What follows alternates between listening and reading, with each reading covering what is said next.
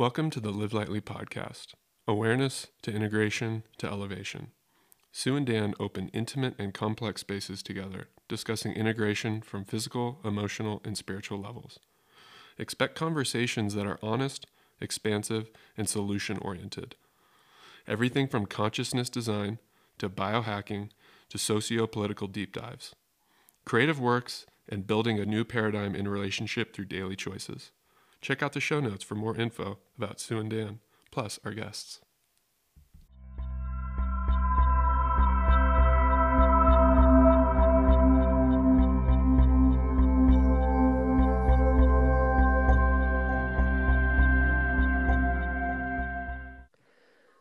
Welcome to this week's Live Lightly podcast, and I'm super excited to be sitting with Alyssa Trube, who I really got in contact with you maybe a couple years ago.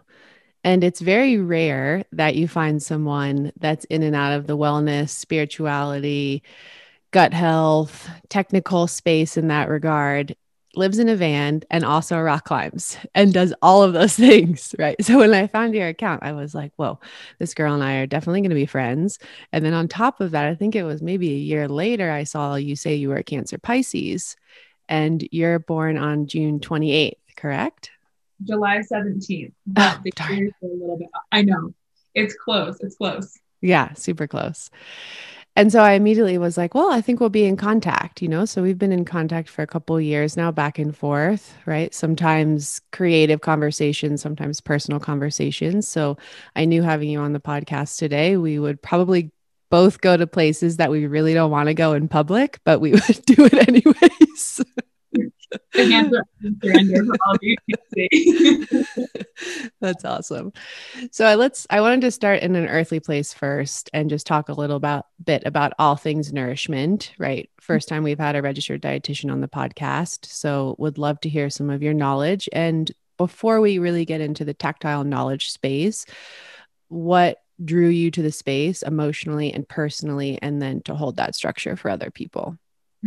Such a good question. Such a big question.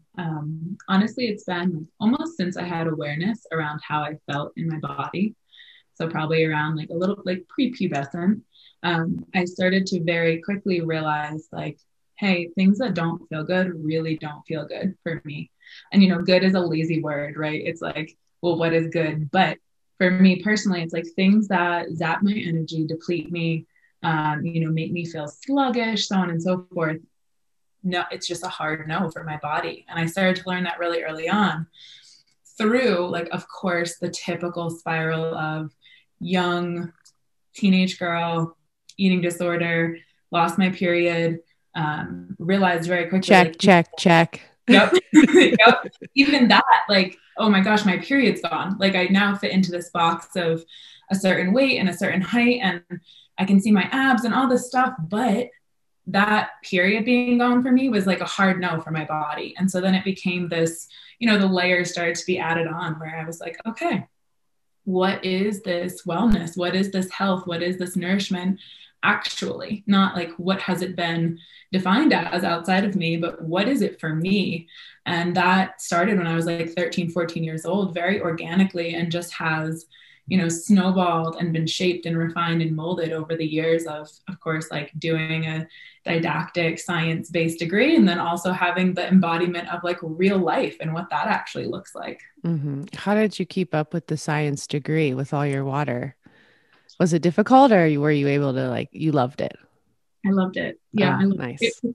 You know what, Sue, that's a great question because I think while I was in it and how I grew up, a lot of my like emotional creativity was not as available to me through like the ebbs and flows, but what was available to me was like very strong logic, and having that creative energy like push me to be like, hey, how can I see this holistically rather than just learning these facts? The water almost let me dilute and dissolve all of the facts into this like whole container where I was like, oh, okay, this isn't just the Krebs cycle. These are all the possibilities coming off of it. Or this isn't just biochemistry that happens randomly. This is how we're impacting it.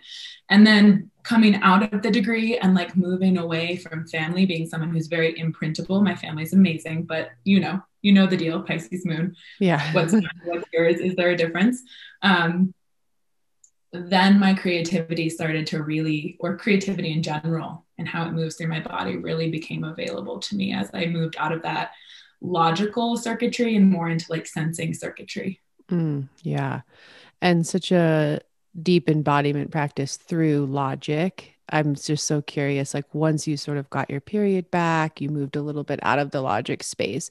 Did you really see some of your, I mean, you use your body a lot in terms of your own imagery and how you communicate to the world around you and creativity through words. I mean, I'm guessing you saw that parallel really come on strong. Absolutely. Yeah. I love how without even me alluding to it, you were like, hey, what about these parallels? Because that actually unfolded for me in trying to get my period back. Where, I tried everything. I went from all different diets and juice fasting and supplements. And really it just ended up being a lot less about putting on one kind of get up in regard to a diet and just sensing what my body needed and how much that ebbed and flowed. And I remember sitting, I think I was like, it took me 3 years to get my period back. So yeah. So it was like high school, early college. And I remember sitting outside reading Dr. Christine Northrup's Women's Bodies, Women's Wisdom, and just having this like utter reverence for the cycles, like just the cycles of life, and being able to not just feel those in my own body all of a sudden, now that my period was back and I could kind of feel this ebb and flow of energy and sexual energy and logical energy and space holding, just all of this, but also seeing it reflected outside of me. And I feel like that is where the water came in full force, where it was like, hey, what is this interconnectivity that is present all the time? That isn't necessarily taught, but that is so felt. Yeah. And I bet it gives you such a skill with your clients too, where you're not just like, let's cut these calories, let's add in this nutrient, that there's like a lot of emotionality there, which is so important in the food space. I'd love to hear your opinion on that and how the process was for you, but maybe also how you see it with other people. Like you really can't separate food, emotions, and digestion. No, you can't. And so, a couple different like layers and starting points. First and foremost, like really, truly, I meet everyone where they're at. And I think probably just based on, the information I moved through in your book, you probably do the same thing. And so you probably really get this when I say it, but for some people, like the safe entry point is counting calories. And I've been there. So I'm like, okay, I'll meet you there. And let's see how we can do this in a way that feels integrated, that doesn't feel like we're just counting calories. Like do you have awareness around when you go off your protein range, your carb range, your fat range, and how does that feel in your body? Do you feel anxious mentally, right? Or are you just using it as a point of information, just like weight? And then there's other people where they come in and they're a lot more organically focused on the bigger picture, hey, I'm noticing I emotional eat when I'm triggered by family or this or that.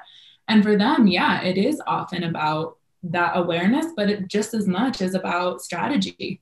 Well, maybe your needs aren't being met, or maybe it's uncomfortable to meet those emotions and the food comes in as like a numbing point or a distraction, or we're brilliant, like our mind, our brain knows how to shift biochemistry. It knows how to go, hey, hit me with some carbohydrates so I can change my neurotransmitters and all of a sudden feel calm because I just made like a huge hit of serotonin, right? So I always remind people, like, even though there might not be immediate logic around why you're doing something, let's find the logic, then you can have understanding, and then you don't have to beat yourself up about it. And often that, as you probably know, leads to so many shifts because people stop going, what's wrong with me?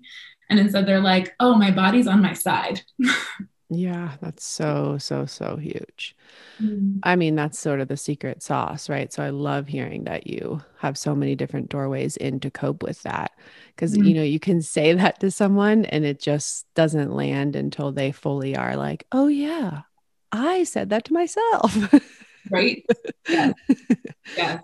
Totally. Yeah. And that's another really great point too, is that like, something I've seen consistently over the past 6 years of working with people is that everyone knows what they need already. Like when people show up, for the most part, they really know what's off and what they need.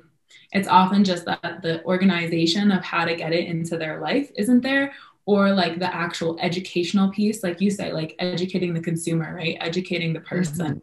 That part's missing. And so there's this very subtle, like, hey, I know what I want. I know what I need. I know what feels amazing and nourishing and grounding and expansive for me, but I don't know how to get there. Or I think I don't know how to get there and I'm nervous to try. Yeah, totally.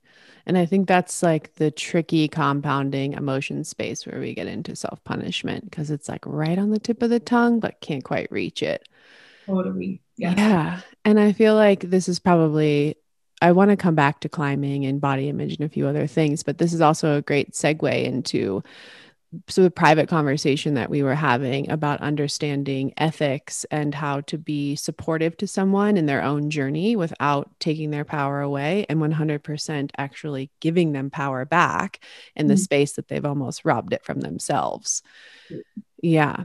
And so I'm just I know I'm like even nervous to go here too, because I haven't quite said a lot of these things out loud. Although in my book, I do have the fake and awake myth. And it's very clear on how to look around you and understand when you see authenticity and when you don't. And I don't love that word because we sometimes manipulate that word as well in sort of the wellness spirituality space. But I'd love to hear just a little bit about how you sort of keep your container strong and decisions you've made in your own collaborative creative life to have your own point of view, trust your own point of view, and really let your power shine that empowers other people. Okay. So I want to start by saying huge question, right? Like so big. And also the language that we have to work with. This is something I've realized in having these conversations about ethics and being a practitioner and showing up. The language falls like vastly short for me in comparison to how it feels in the experience. So it might sound a little bit clunky, but I'm going to try to really explain my experience in this. And I would say it starts with like, first and foremost, I am not like a business person. Like, yes, I have a business, and love it and would never want it to be any other way. But my driver is not like the standard or typical container of business. And when I say that, like something that's really important to me in business, not even talking about my authenticity or how I show up for clients or how I keep a container, but in business, it needs to be like, just like everything else, nourishment, climbing, whatever, it needs to be sustainable. And having that be the foundation of where I come from often helps me with things like, let's say, preventing codependency with clients, right? Or being the client's person that they go to every time they trip and the client runs back. That's not sustainable for me. That's not sustainable for them. So that's like a very easy baseline for me to go, okay, what's working? Pricing. What's sustainable for someone to pay for? What's sustainable for me to have a life that is also sustainable, right? So it's like, that is kind of my baseline and just naturally has been always for how I interface with clients, how I interface with my work. I don't want to be starting my day and ending my day every day on email or, working 9 hours a day, 10 hours a day. For me, that's not sustainable. So that's like my very easy baseline of how I interface. I'm curious before I keep going, do you have like a baseline that you jump off of for your clients? Yes. I think this might be similar for both of us, but I work with a lot of people my age or far older than me. So I have to be a little bit careful with like ageism and boundaries and making sure that my clients aren't my friends. And that just works for me because I really do lack boundaries as a water sign. So I have to make sure that we're on time, we exit on time. I'm never in the gossip space. I'm never in the I basically have 2 girlfriends here that I would process with, it's the whole time's about them, really has nothing to do with me, even if they're my age and they're sort of dragging me into that space, if that makes sense. So that helps me weed out codependency, definitely. And then I really do separate my work days with Connect to Spirit students all on their own, because I know I have to step into a certain frequency to do that. So I don't spread them out all over the week. I really try to keep, like, 7 sessions, really particular. That's the only way I can contain my water, is if it has riverbanks, and it has to happen all on that day. Yeah. And that makes so much sense. And, we talked about this in our private conversation too, but is that the boundaries? And that for me is something that, too, it's interesting, because I kind of split the fence, where it's very natural for me. It's like Capricorn rising. I have multiple planets sitting in that archetype. But it's the same kind of desperate boundary, where it's like, hey, it's gotta be there. Otherwise I'm going to be too intimate or too open for this specific container. Right. And so that is something for sure, where like scheduling, I love how you said like start, stop, and what, like always circling back to the actual thing, and not having people come to me for answers, but having them go to themselves for answers, and really guiding through that. And that's where, actually slightly off topic, but on topic in the whole, is that's where human design for me has come into be another tool that I use with my nourishment clients, because it's all about that inner authority. Like, okay, so in the new age spiritual world, we hear the word freedom thrown around a lot. But if you're asking your practitioner for answers, that's not freedom in your own being, in your own authority, in your own autonomy, in your own experience. That's the projection of another practitioner, which can be helpful as a perspective, perception, viewpoint, and is probably not optimal or sustainable or great in terms of boundaries. So that's where, like, for me, integrating different tools that help people to know themselves better, so that I'm not sitting there projecting my own experience onto all of my clients' experiences, has been incredibly helpful as well. Yeah, that's super helpful. I find astrology in a very similar way, where I can really get into their language set through their chart. So I almost don't feel like it's Sue Hunt speaking, and I record all my sessions, and I love listening back and sort of critiquing myself. Another method I use, so that I'm like more objective to my own sound current, but I'm in a 7-hour span, I'm 7 different humans. Well, and I love that you just said that, because that's the beauty of actually being present, right? Is that, like, you're going to meet as a practitioner, I'm going to meet anyone who's present, practitioner or not, is going to meet people differently based on the alchemy of like both of the individuals coming together. Totally. And then, so with your Capricorn, do you associate more extroverted or introverted? Oh, that's a tough question. I would say the Capricorn for me in my chart, because there's Neptune, Uranus. I have it in Neptune too. There. You do too. Yeah. Is yours retrograde? Yep. Yeah. So is Dan's. Yep. And I have, Uranus sitting on my ascendant retrograde, Neptune right below that retrograde, and then Saturn is in Aquarius. It's still in my first house. But yeah, for me, the Capricorn in my chart is very introspective. And so that's something that, my Sun and my Venus and my Leo are sitting across in my 7th house, the Sun in Cancer, but then Venus and Mercury are sitting there in Leo. Like, what are we doing? Like, let's be extroverted. And all those big planets in my first house are like, can you guys just be quiet? And like, no, stop. Because then we're going to have to think about this if we talk about it out, in public. It's like that binary that you talk about, that public, private, what's what, and talk about authenticity. I mean, how do we even know, aside from moment to moment, what feels like correct when we're present, what authenticity is? Yeah, definitely. I feel like I ask because you do a lot of like public collaboration, and so, but you also have so much water. And I've been following you for a while on social media, and you have such a strong point of view. And with Mercury Leo, I find myself not collaborating so well unless the roles are like really strict. And I love it when I can collaborate with someone else who has a fire sign in Mercury because it's just rapid fire, Yes. or else it's kind of like, oh shit, I think I should be a little too loud. Or both my editors had Mercury fire signs, and like Zoom would always freeze up because we'd be like talking over each other, but no one takes offense to it. And so how do you navigate? Because can be intense, even though it's very heart centered, but collaborating out in the world with fire sign in your communication placement. Such a good question. I will say that has been in the last like 3 years a huge learning point for me.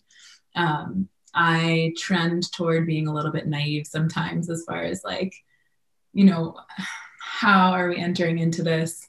What is the exchange? Like, I assume naively often everyone's on the same page. And that's not to say that the page I'm on is correct and the page they're on is not. It's just, I assume, everyone's on the same page because of their content or because of what they talk about. It's like that assumption that we all are going to show up the same way. And so that's actually been something that I've kind of pulled back from doing as much in the last like 6 months or so, just because the prior 2 years, I learned so much about, okay, well, just because there's like someone that seems like they have similar values, it doesn't always mean that they do. And so the collaboration thing for me, I love collaborating because my Cancer sun sitting in the 7th house is like, can't we all be friends? Like, we all have these same values, and don't we want to dive in and get each other's perspective? And for me, the more perspectives, the better. It's always challenging, like greatly challenging. But that axis of like a stacked first house, stacked 7th house, I'm like, well, that's my learning point. Like self and other is just, a huge theme in my life. And so I love collaborating because it also expands and gives different access points for people who are watching or listening or partaking, because we are all so different. And at the same time, it's really been, I've had a lot of great experience collaborating, and it's also been a space where I feel like I stuck my neck out prematurely, and kind of am still learning like, maybe some of the collaborations were not optimal and were actually jumped into too fast because they didn't end up being an exchange or in the integrity that is really important to me personally. Yeah. And do you think people's social media avatars, because this is something I've been thinking about for the last like 3 years, and I see people imprint on me, and full transparency on this podcast, guys, everything I post every day, I'm not doing. I backlog so I don't have to be on my phone all day long, and I see people engaging with me as if that's my real time, real present life, and that the social media avatar is the person. You know what I mean? Or I also hear on the other side, there's a person behind this account, or da da da da da.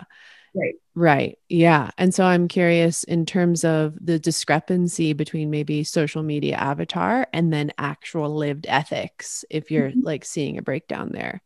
Totally. Oh, I feel like we could talk about this for 5 hours alone, it's a rich topic. But so I would say, like, just coming from my own experience, it is tricky for me because when I perceive social media, it's like almost another reality, right? Same. Yeah. To me, it's not like when I'm off my phone for 5 days or away from social media, I'm in a completely different space than if I'm interfacing with clients through my phone, posting on social media, making stories, making posts. It's so different for me.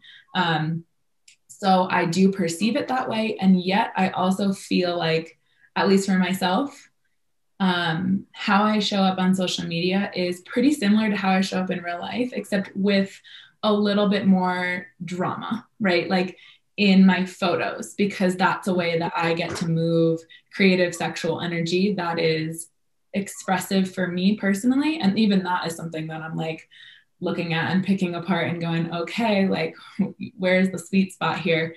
But, it lets me move creative energy, but it's also for me. Like that's originally and initially, and even still, I just had this conversation with a really great friend.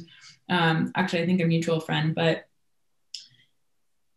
about like, hey, my social media is for me. It's for my expression. It's for my movement of energy. And then you start to realize like, okay, that might be, or I start to realize how that is through my perception. But like you just said, there is imprinting that happens. There is resonance that happens. There's this natural kind of entanglement through the world of the reality of social media that all of a sudden asks us very kindly, but also abruptly, you've got to take responsibility for everything you're putting out. And what a beautiful thing to have like fly in our face. Oh, right, these are parts of me. And also, that is different than how some people use it, which is, you know, like you said, like showing up, hey, this is these are backlogged or these are whatever. And there's no right or wrong way to use it, but it can get a little bit slippery in terms of people going, oh, Sue is like this because this is what she posts. And Alyssa's like this because this is what she posts, where those are like small fractal pieces of the whole that are blips in like a moment. They're a moment, you know? And so it does get interesting depending on how much time someone's spending on social media and in that reality. And if that's what they're getting their connection and all of their information and their experience versus people who are pulled back a little bit more from it, using it more as a tool or a resource. And I think that that's another, you know, binary that it fluxes for everyone, I'm sure. Yeah, definitely. Do you feel like that comes up at all in your client work with like comparison, body image, some of the like filtering, some of the crazy stuff that we're seeing now with the really commodification of the female body and kind of contorting it almost? Absolutely. Yes. It was a client, I think 3 years ago, who told me, oh, you didn't know there was an app you can make your waist smaller? And I was like, what? No, I didn't know that. What? Seriously?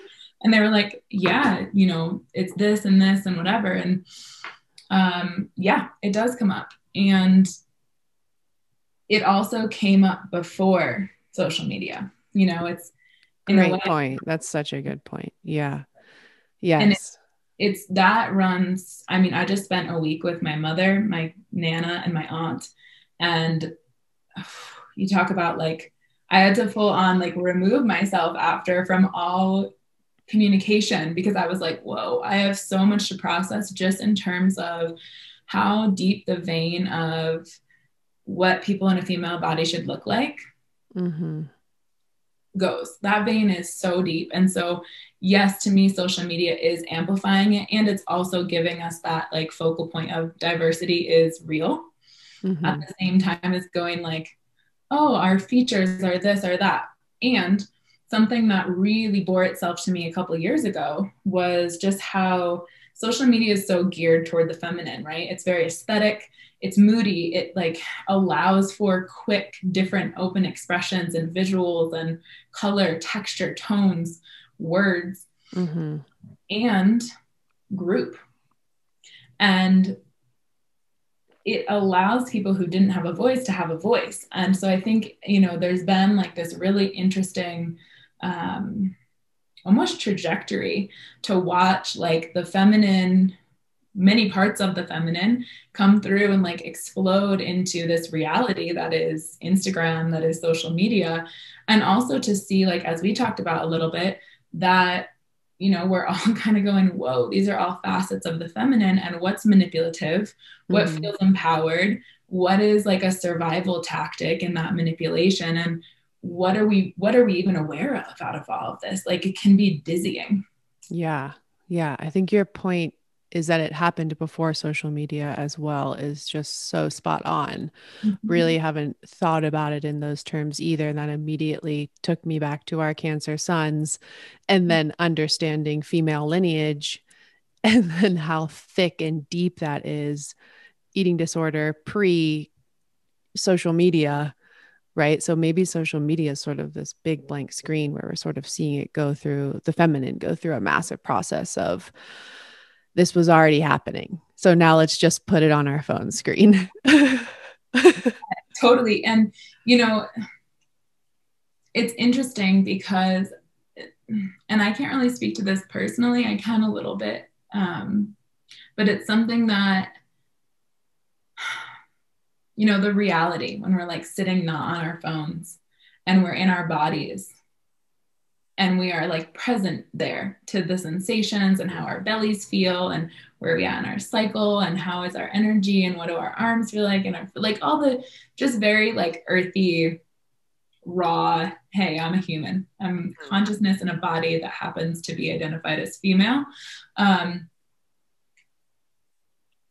It's so much messier than the filtered chaos filtered chaos that becomes like some kind of order. Oh, my lips look how they should, quote unquote. My cheekbones are now with this filter different and my eyes are bigger. And all of a sudden it's like, instead of being confronted with the chaos of being in a human body, especially a human body that cycles through life, death, life, death, life, death all the time, it's like, I do think it's an easier, quote unquote, reality to filter so much of our body, our skin, our facial, you know, features. And because so many of us are so busy, I don't think that many women feel comfortable, many people in female bodies, I should say, feel comfortable in the chaos of what that means because they're so busy that that chaos is just like a distraction or it's just, what's the word I'm looking for? Like, it's not convenient. It's just an inconvenience. Mm-hmm. And so I think the filtering, like I almost see it as this like projection of how people feel inside about their body rather than, oh, I have to fit into this social norm or this beauty standard. It's more of like oof, I just don't know what this chaos is. I don't know how to make sense of it. Let me filter it. That's a much kinder approach than I have in my head. I'm not going to lie. But why is that there though? It's not, to me, it's like your approach isn't necessarily unkind. It's just a different perspective on it because of course, like, it's so I get worried for the future generations of women. Mm-hmm. You know, I look at my little niece and I'm, you know, I didn't have Snapchat and all that kind of stuff when I was growing up. You know, and I feel so grateful for that because now I can modulate my relationship to it and understand that it is a democratization tool to a degree. That's a kind way to say it as well. I know the algorithm has its own ways and supports certain things, and that becomes tricky. But in terms of being able to just open a profile and say what you want to say in the world, I think there's a lot of freedom there, air quotes. You know, but I think at the same time, there's like the underbelly of, I don't even love the words body image, but just lack of intimacy, you know, with earth, with self is just getting spewed through that little square. Totally. And I mean, like, I can take the holistic kind, quote unquote, approach off and say, yeah, I mean, it's worrisome. It is alarming to think about a 12-year-old, 13-year-old, 14-year-old person in a female body, every time they send a message to someone, filtering their face and seeing their face like that, and then being confronted with the reality that that's not what their face looks like and having to grapple with, okay, well, which is which? And, you know, there's this book. Have you heard of the book Psycho-Cybernetics? No, but I love the title. It's old. It's about this. Yeah. I forget the guy who wrote its name, but he was a plastic surgeon. And this whole book is about like his experience giving people plastic surgery and having them go through, some of them, the process of like integrating those facial body changes into their subconscious and then showing up as a different person who's more confident, who's more, you know, and then the flip side, having people have the surgeries and the cosmetic surgeries and then showing up without it integrated and being just as insecure, just as like, oh no, I'm not attractive, or I can't be confident, I can't make this sale, I can't, whatever. And just how he talks about in this whole book, you've got to, like, you don't need plastic surgery to have that shift. You've just got to really integrate the parts of you and also know what your psycho-cybernetic settings are. Like, what is the thermostat of your subconscious set at? Because it's going to return there every single time. And that to me is what's alarming about the filtering, is that it kind of resets how we perceive our physical self and the importance that we put on our physical self.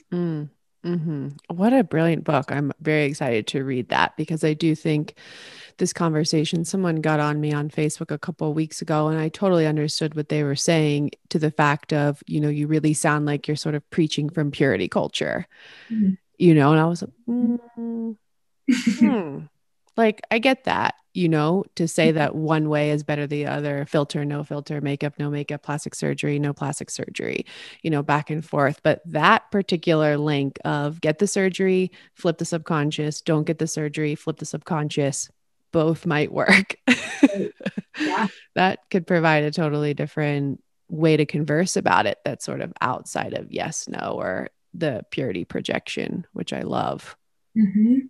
Yeah. Do you remember what the conversation was? I'm just curious about like what their take was or what you had said.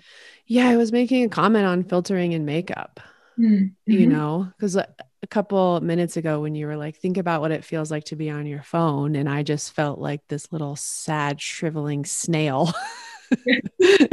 Like, like that's my embodiment when I'm on it. And so I was reflecting, because I was launching the book, and a lot of pressure on like, get on IG lives with all these people and da da da da da.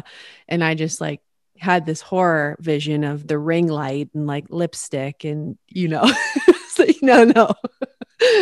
I can't do it. I can't do it. And so it was kind of like a little rant about that. Can't see you right now. She's sitting very beautifully, not like no makeup, still very radiant, lots of plants around her. I mean, and this is okay. So this also brings up the conversation of like the cliche, be the change. And that's something for me that like my also like very cynical, we'll just say it's Saturn sitting right across from Mercury. What are you doing?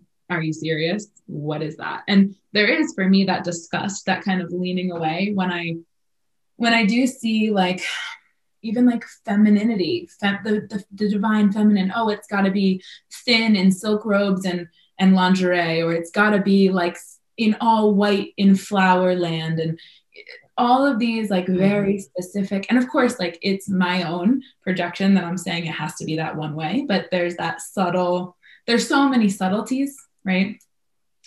And also to go back to the cliche, I am always reminding myself like, hey, post the picture where you're uncomfortable with your belly. Post the picture where you don't have makeup on. Post the picture where your hair looks like you just stuck your finger in an electrical socket. Like post the stories where you just are wearing what you're wearing and you don't have makeup on and you went, ooh, I just got a download. I want to share this in a story. And it is hard. And it's also like, to me, there has to be just as many Sues and Alyssas and people on the same page showing up being like, hey, I'm just going to show up how I am, not with my face filtered through some kind of modulator of my features or my waist or whatever. And that's that. Yeah, that's a good point. Like both archetypes can be held. Yeah. And they're both going to catch shit. So right. Someone might as well hold both. But, I do really respect your point, which is like, I remember being in middle school and having this conversation with a friend about going out into public. And she was talking about, oh, we were sitting at basketball practice. I will never forget this. And she was like, you don't ever wear makeup to basketball. And I was like, yeah, because it goes, like I sweat, like anyone who knows me, I sweat, I get red, like I'm full blast dripping on like a walk around the block, And so I'm like, yeah, like it just doesn't make sense for me to. It'll be everywhere. It'd be on your jersey. And she was like, yeah, but I don't even go to like the grocery store without makeup. Like, what if someone saw me? Like, and I'm like, we're young, but still we're in that phase where all of a sudden it's all relevant. And I remember being like, okay, cool. Like, I get it. You want to look sexy or beautiful or whatever. And it felt sad in my body that was the only way this person could feel sexy, beautiful, engaging was with makeup on as a 13-year-old young adult. And so I do think like that was pre-social media. That was pre-Instagram, pre-Snapchat, pre-whatever. Yeah. So I can't even imagine, and to your point, what it's like now. Mm-hmm. Yes. I mean, it feels super intense. And I do agree in like a very positive way that we are seeing a bit of a reclamation and that there is a celebration of different body types. I still think we're a bit in the performative space with that. And it's like we saw that change so fast with a lot of the 2020 conversations and big brands like finally waking up a little bit, a little bit. It still feels a little bit weird and not fully evolved or mature yet. So, I mean, I'm hoping that current can be supportive in so many ways in the long run. Totally. Yeah. And I where, you know, when you just said it still feels performative, it still feels immature. I think this is the other thing about social media, and we talked about it in our private, but is like that intention. Like, you know, when a big brand comes out and there's different body types and different races represented, it's like, are you doing this because you can feel it's the best? And same for me, anything I post that's, you know, something that is important and relevant socially right now, that's kind of trendy, quote unquote. But it's like, where's the intention coming from? Like, is it actually to give these people, these minorities, these women, these different bodies a voice, a platform, a place? Or is it just because, you know, that's what people want to see? And I think that that's another huge thing that I'm learning too, is like intention and like energy never lies. Like you can just feel that through, even through the screen oftentimes. And of course, I have to monitor my own projections, but that's something that I have been playing with, going, like just asking questions around, like when I read that post, what intention comes through to me, even if it's my own. When I see that picture, what intention comes through, and like, am I comfortable with that? How does that make me feel in my body, you know, or how do I feel in response to that in my body?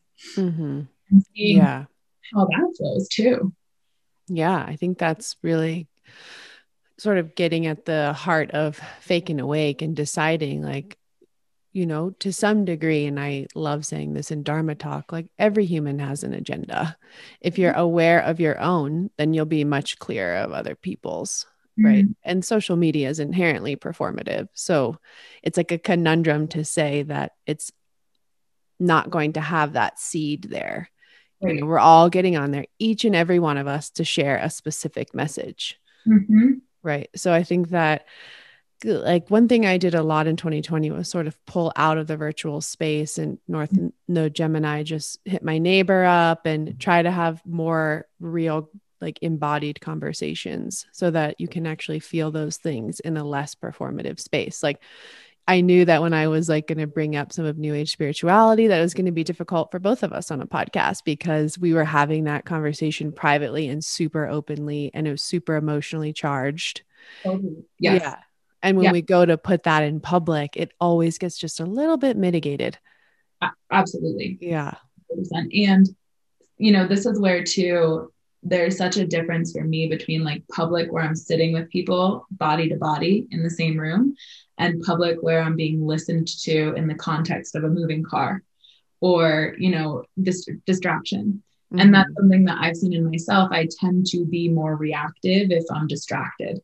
Whereas if I'm in a room feeling people's bodies and energies, or just like one-on-one, even just talking, there's this ability to say, wow, okay, I am going to let my emotional charge move through, because I can feel that this other person really wants to hear and understand, versus, oh, I'm just going to listen to this. And then there's this kind of filtering that we all do.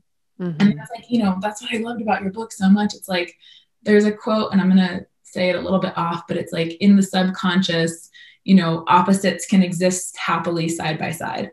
And like everything is paradoxical. And that's why I loved your book, because it really just opens to like, hey, public versus private, but you're also not naming like one's better than the other. You're just like, notice, be aware, be aware, be aware.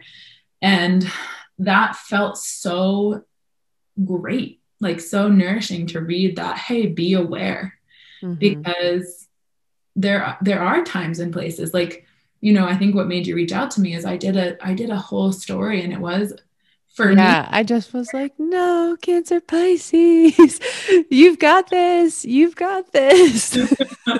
Yes, for those of you who don't know what we're talking about, you can go find it in my story highlights. It's actually like still cringy for me to keep it up there, but that, you know, I had shared this story about just like practitioners in the quote unquote wellness space and charging certain amounts and talking about their income and how that is a struggle for me to swallow, and also to know, hey, how do I even want to show up in regard to all of this? Just because, and I mean, I don't even know if you want to go down that rabbit hole, but that is its own kind of juxtaposition of the Instagram, like you said, agenda. We all show up with one, and as practitioners, we're being sold to all the time. Coach. If you don't know, because Instagram doesn't sell to you because that's not your job, there's, the algorithm that anyone who is a practitioner in the wellness space is constantly being sold to hire a business coach, get more followers, get more comments, make more money, make a 6-figure, make a 7-figure. Like, just, it's not bad. It's just so full blown that I think sometimes, especially when we're not grounded in the thriving space and it's more of that survival, I'm just jumping into this, I've got a certain cost of living I'm trying to maintain. Mm-hmm. And just, we're all so conditioned around all of it. Why doesn't the meme say, well, let's first look at your cost of living? Right. Totally. And that's something, this is where, like, for me, it's such a big struggle. Because as you mentioned earlier, I mean, the first 4.5 years of my business, I lived in a van, which I'm not saying you need to do it that way. That was just like how I personally was like, hey, this is what's going to make it sustainable for me, is not having to push outside of creativity to make some kind of money that I need to sustain my cost of living. Mm-hmm. So in seeing all of this business coach selling and, for $10,000 for 2 months, refine, do all this stuff to your business so you can make 6 figures, and watching people who I was collaborating with and so on and so forth move through these programs, and then just feeling this, pressure to sell. And I'm over here with this very high level awareness, just because of really a big part of what got me even into the health realm was reading Kevin Trudeau's book. He was a former pharmacist lobbyist person, and he left and wrote this whole book. And my parents read that to us on a vacation car ride home when I was 12 or 13. I don't even know why. It was random. And whoa, the consumerism goes super deep here. And I'm not, I'm a consumer for sure. We all are. That's the nature of the economy that we live in. Right. Yeah.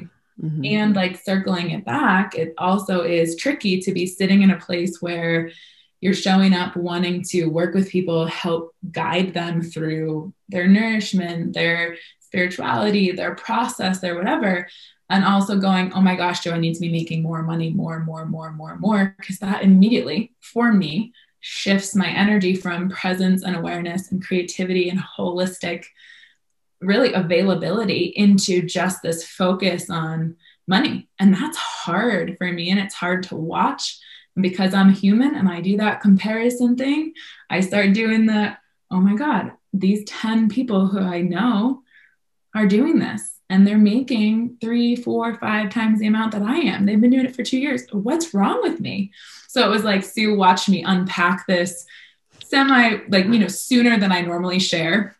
And she reached out and was like, hey, I want to share with you. And that was super helpful for me to just hear back values and ethics and sustainability and boundaries and keep going.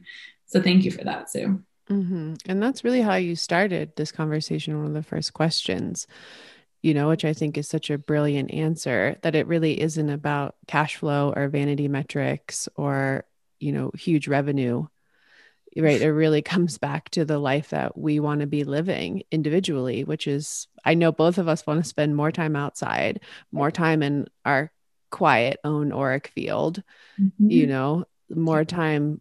I would love to put up my raised bed today, get off this podcast. And that's part of my work, mm-hmm. And I think that yes, that is a holistic approach, but I think it's also more of an earth-centered approach, which we're going to need in the next decade. Right. There's just no way around that. There's no way around that. And I think it's really interesting because I've been in the yoga teaching space, which really got super commercial Mm. about 5 years in for me. So it was a decade of real commercial intensity and 5 years in my like early 20s, late teens, when there was one yoga studio a city, Lululemon hadn't blown up. You just wore your Umbros to class. Like it wasn't really a thing yet. Of course there was the cool old hippie ladies that definitely inspired me, but they didn't have like an aesthetic or anything yet.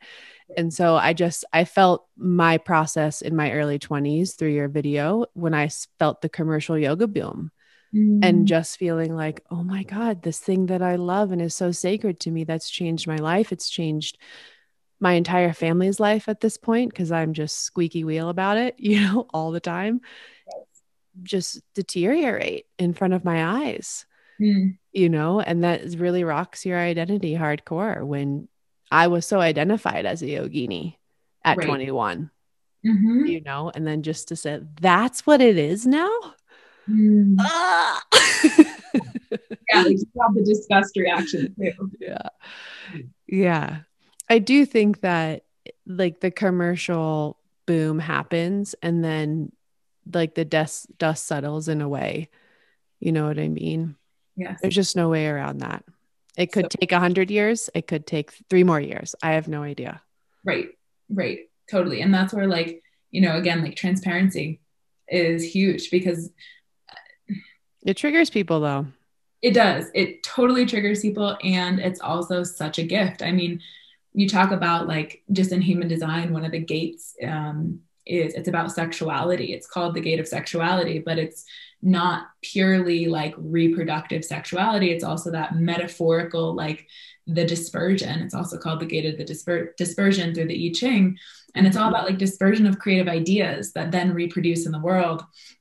And if you really distill it down and you look at it, it's all about transparency because, there can't be that sexual attraction to something that we don't fear, at least even a little bit. And so it's like that transparency is always for me, like pulling like, hey, can you get a little bit more transparent about that thing? And that's so hard because I'm like, well, yeah, I can. And do I want to? Because then I'm going to get hit with so many ideas and reactions and to sort through. Mm-hmm. And while that's hard, I also think that that is a gift of social media because otherwise I'd be, preaching to the choir. Like most of my close people feel the same way about things I do. So that's also been, a way for me to nourish myself is like, hey, this is really hard for my sensitive little Cancer baby and my Pisces moon. But, how can we figure out a broader perspective and take that more objective road by just understanding a multitude of different perspectives. Mm-hmm. Yeah, that is a really good point that it is sort of like a consciousness crash course because it's click, swipe, boom, stimulus, right? And we're all sort of in that environment. Yeah. So all the good, bad, the ugly sort of comes up simultaneously. I think if your central nervous system's pretty strong, though, I agree. You think you can use it as a bit of a practice. Mm-hmm. And if I am over drugged down by something, I just immediately say, I gotta meditate, or I need to go outside, or I need to clean my field. Mm-hmm. That's on me. Right. Mm-hmm. And that responsibility, like that's another whole conversation too, where, taking that responsibility and moving into spaces like that, where you're like, yeah, that is on me. It's on you. It's on me.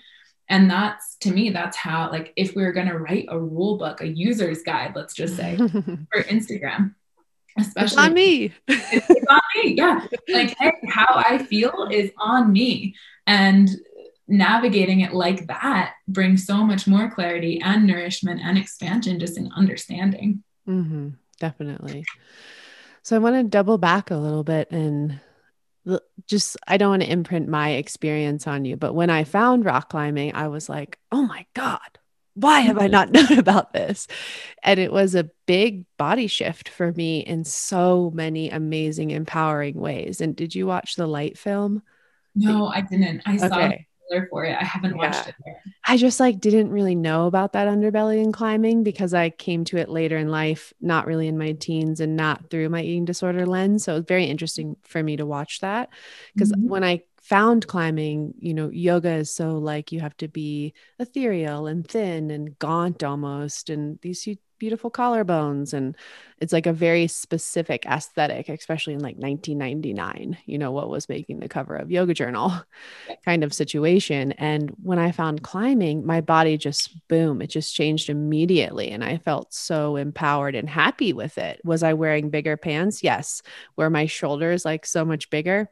Fuck yes. Just, I wasn't worried about it. And I don't get into any women's bras anymore. Yeah. Where my lats busting out of every shirt. Oh my God. I'm like, Dan, look at this bra. It's so nice. He's like, get 3. Don't buy any other ones. Yeah. It's, well, actually, are you finished with that kind of No, thought? I'm curious, like coming from nourishment, and then it's such a particular type of exercise and dealing with other people's bodies and their relationship to their body. How has climbing influenced your relationship to your body? There's the question. Yeah. I mean, so just for context here too, like, I know I followed you for at least like 6 years. Yeah. It's been a while. I was thinking that this morning too. Yeah. At least 5. Yeah. Yeah, at least. And so I know that there is this whole, like, for those of you who aren't familiar with my Instagram or Sue's or whatever, for me, there's been this whole progression. Like I didn't have any social media or smartphone until I was like 21. And that was right around the time I started climbing too. And so it was just this natural kind of evolution for me to enter social media through climbing. And because of that, and because that was like right around the time I started my private practice, I actually ended up with a lot of climbing nutrition clients. So even though I haven't seen that film, I've had so many clients who are, the whole spectrum of gender identity as climber focused nutrition experiences. And I will speak to my own experience, but I will say that there is, within climbing, the thing I see the most regularly is just this focus on weight.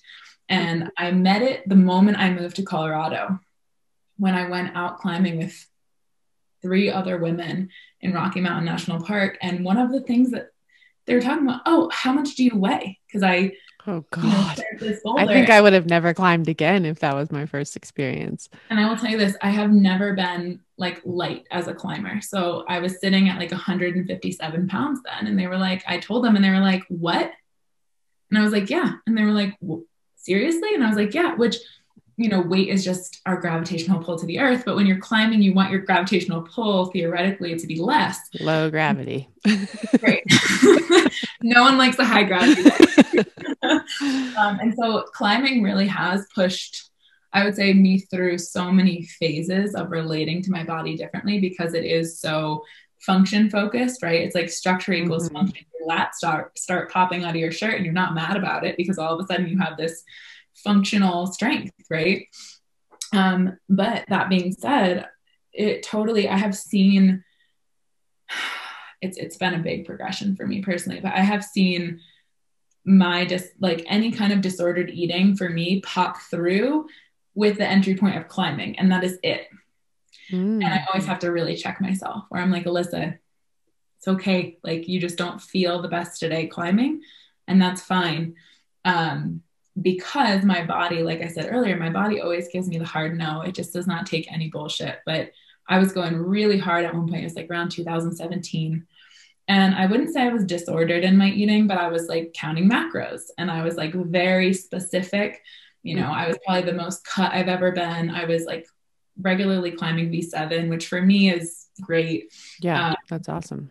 Yeah. And just climbing a ton and lifting and all this stuff. And every single knuckle on both my hands just got inflamed, like full on blew up. I was probably just overdoing it, not getting enough nourishment, not getting enough rest.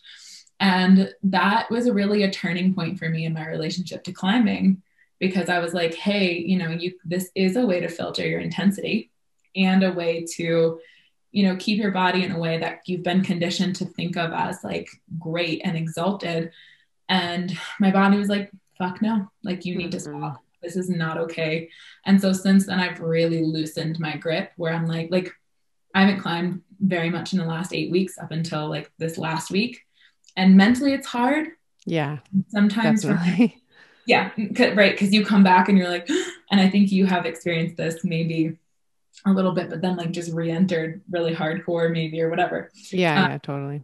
But that ebb and flow for me has been fun, mainly mentally, to say, hey, regardless of weight, regardless of how strong you feel climbing, regardless of your body composition, can you just enjoy the experience? Because it used to not be that way. Like I used to have to look a certain way, climb at a certain strength.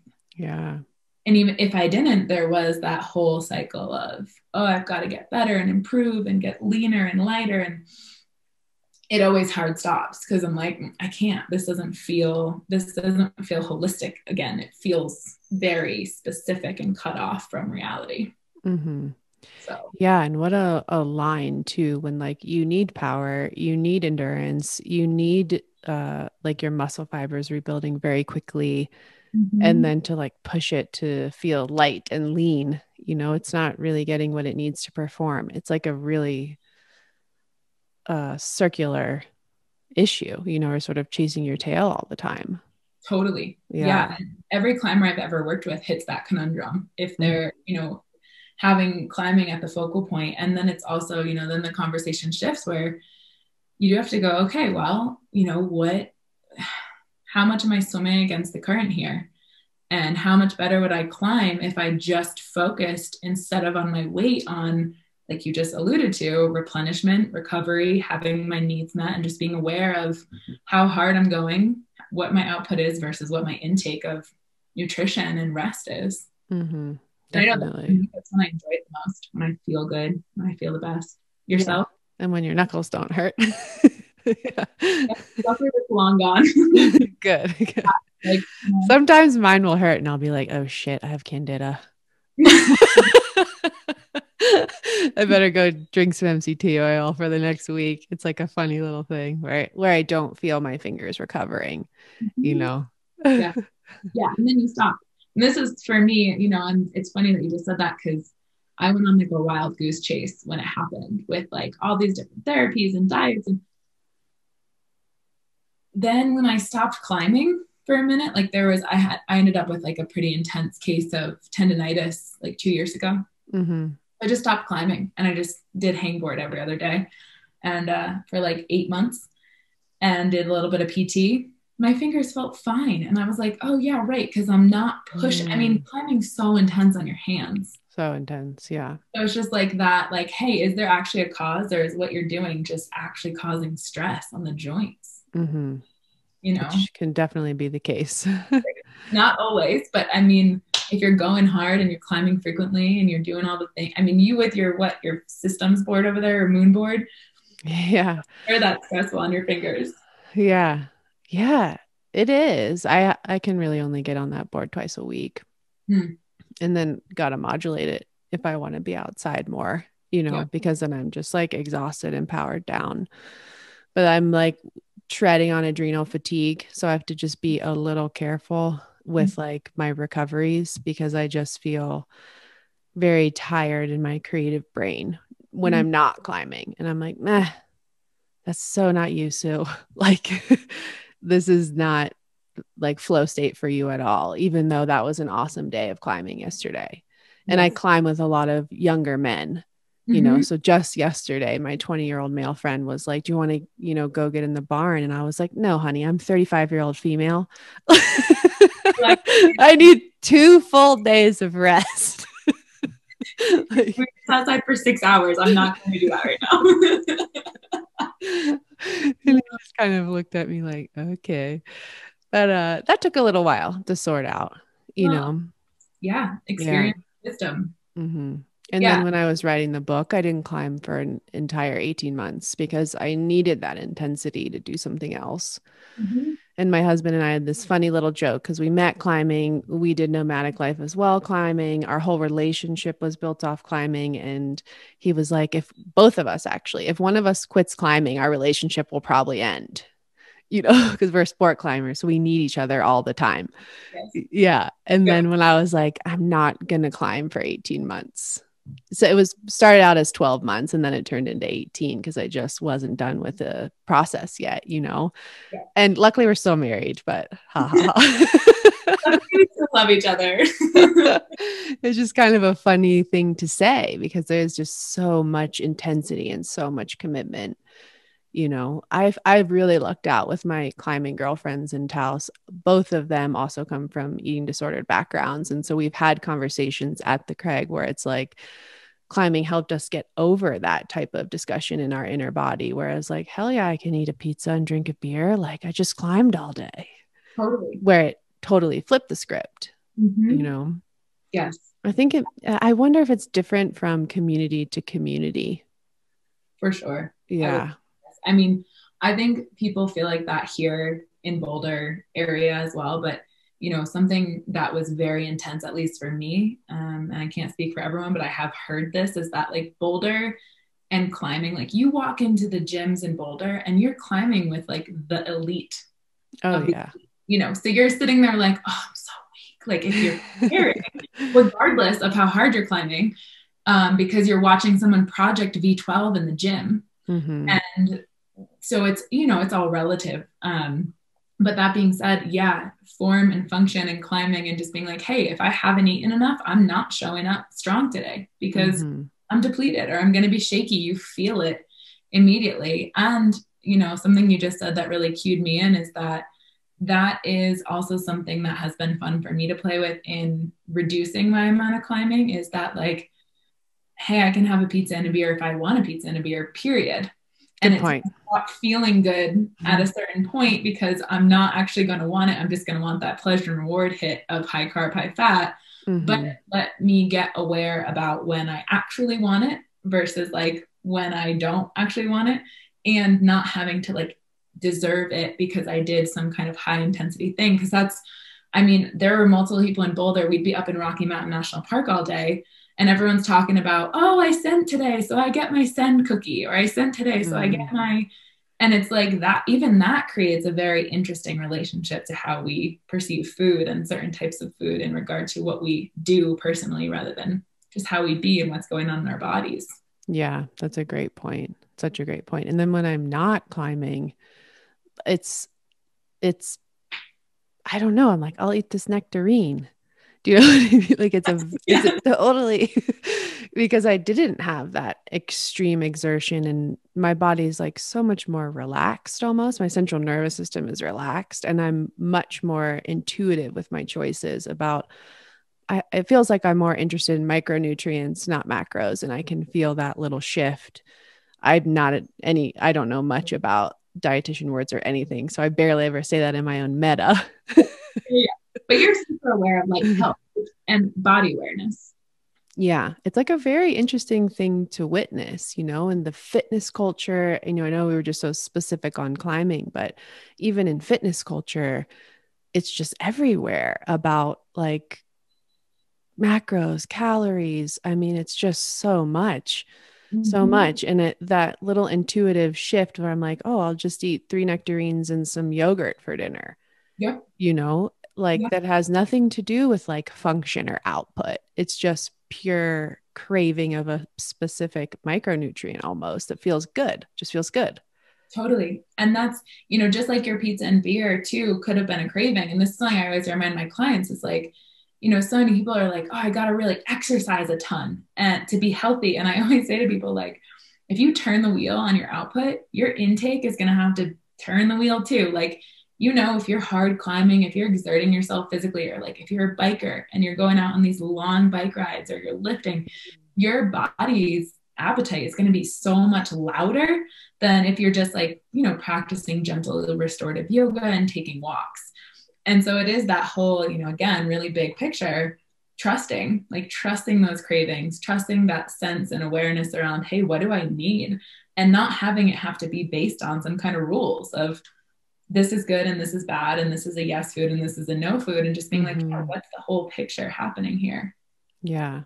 Brilliant. I think we could probably keep going for another 3 hours, but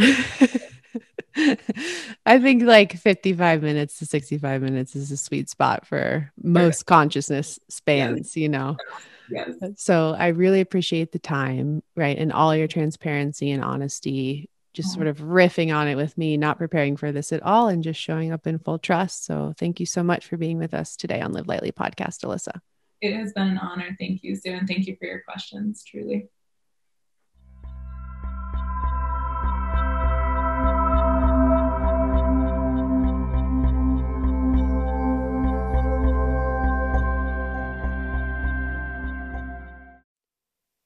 Thank you for listening to the Live Lightly podcast. If you loved this episode, please download and subscribe. Please leave us a review. We would love to hear from you and your main takeaways from this episode. Tag us on Instagram and Facebook at livelightly_. We will then reshare your takeaways and insights. We love bringing you these in-depth conversations. Please remember the suggestions of our guests and hosts are for informational purposes only and should not be taken as actionable advice.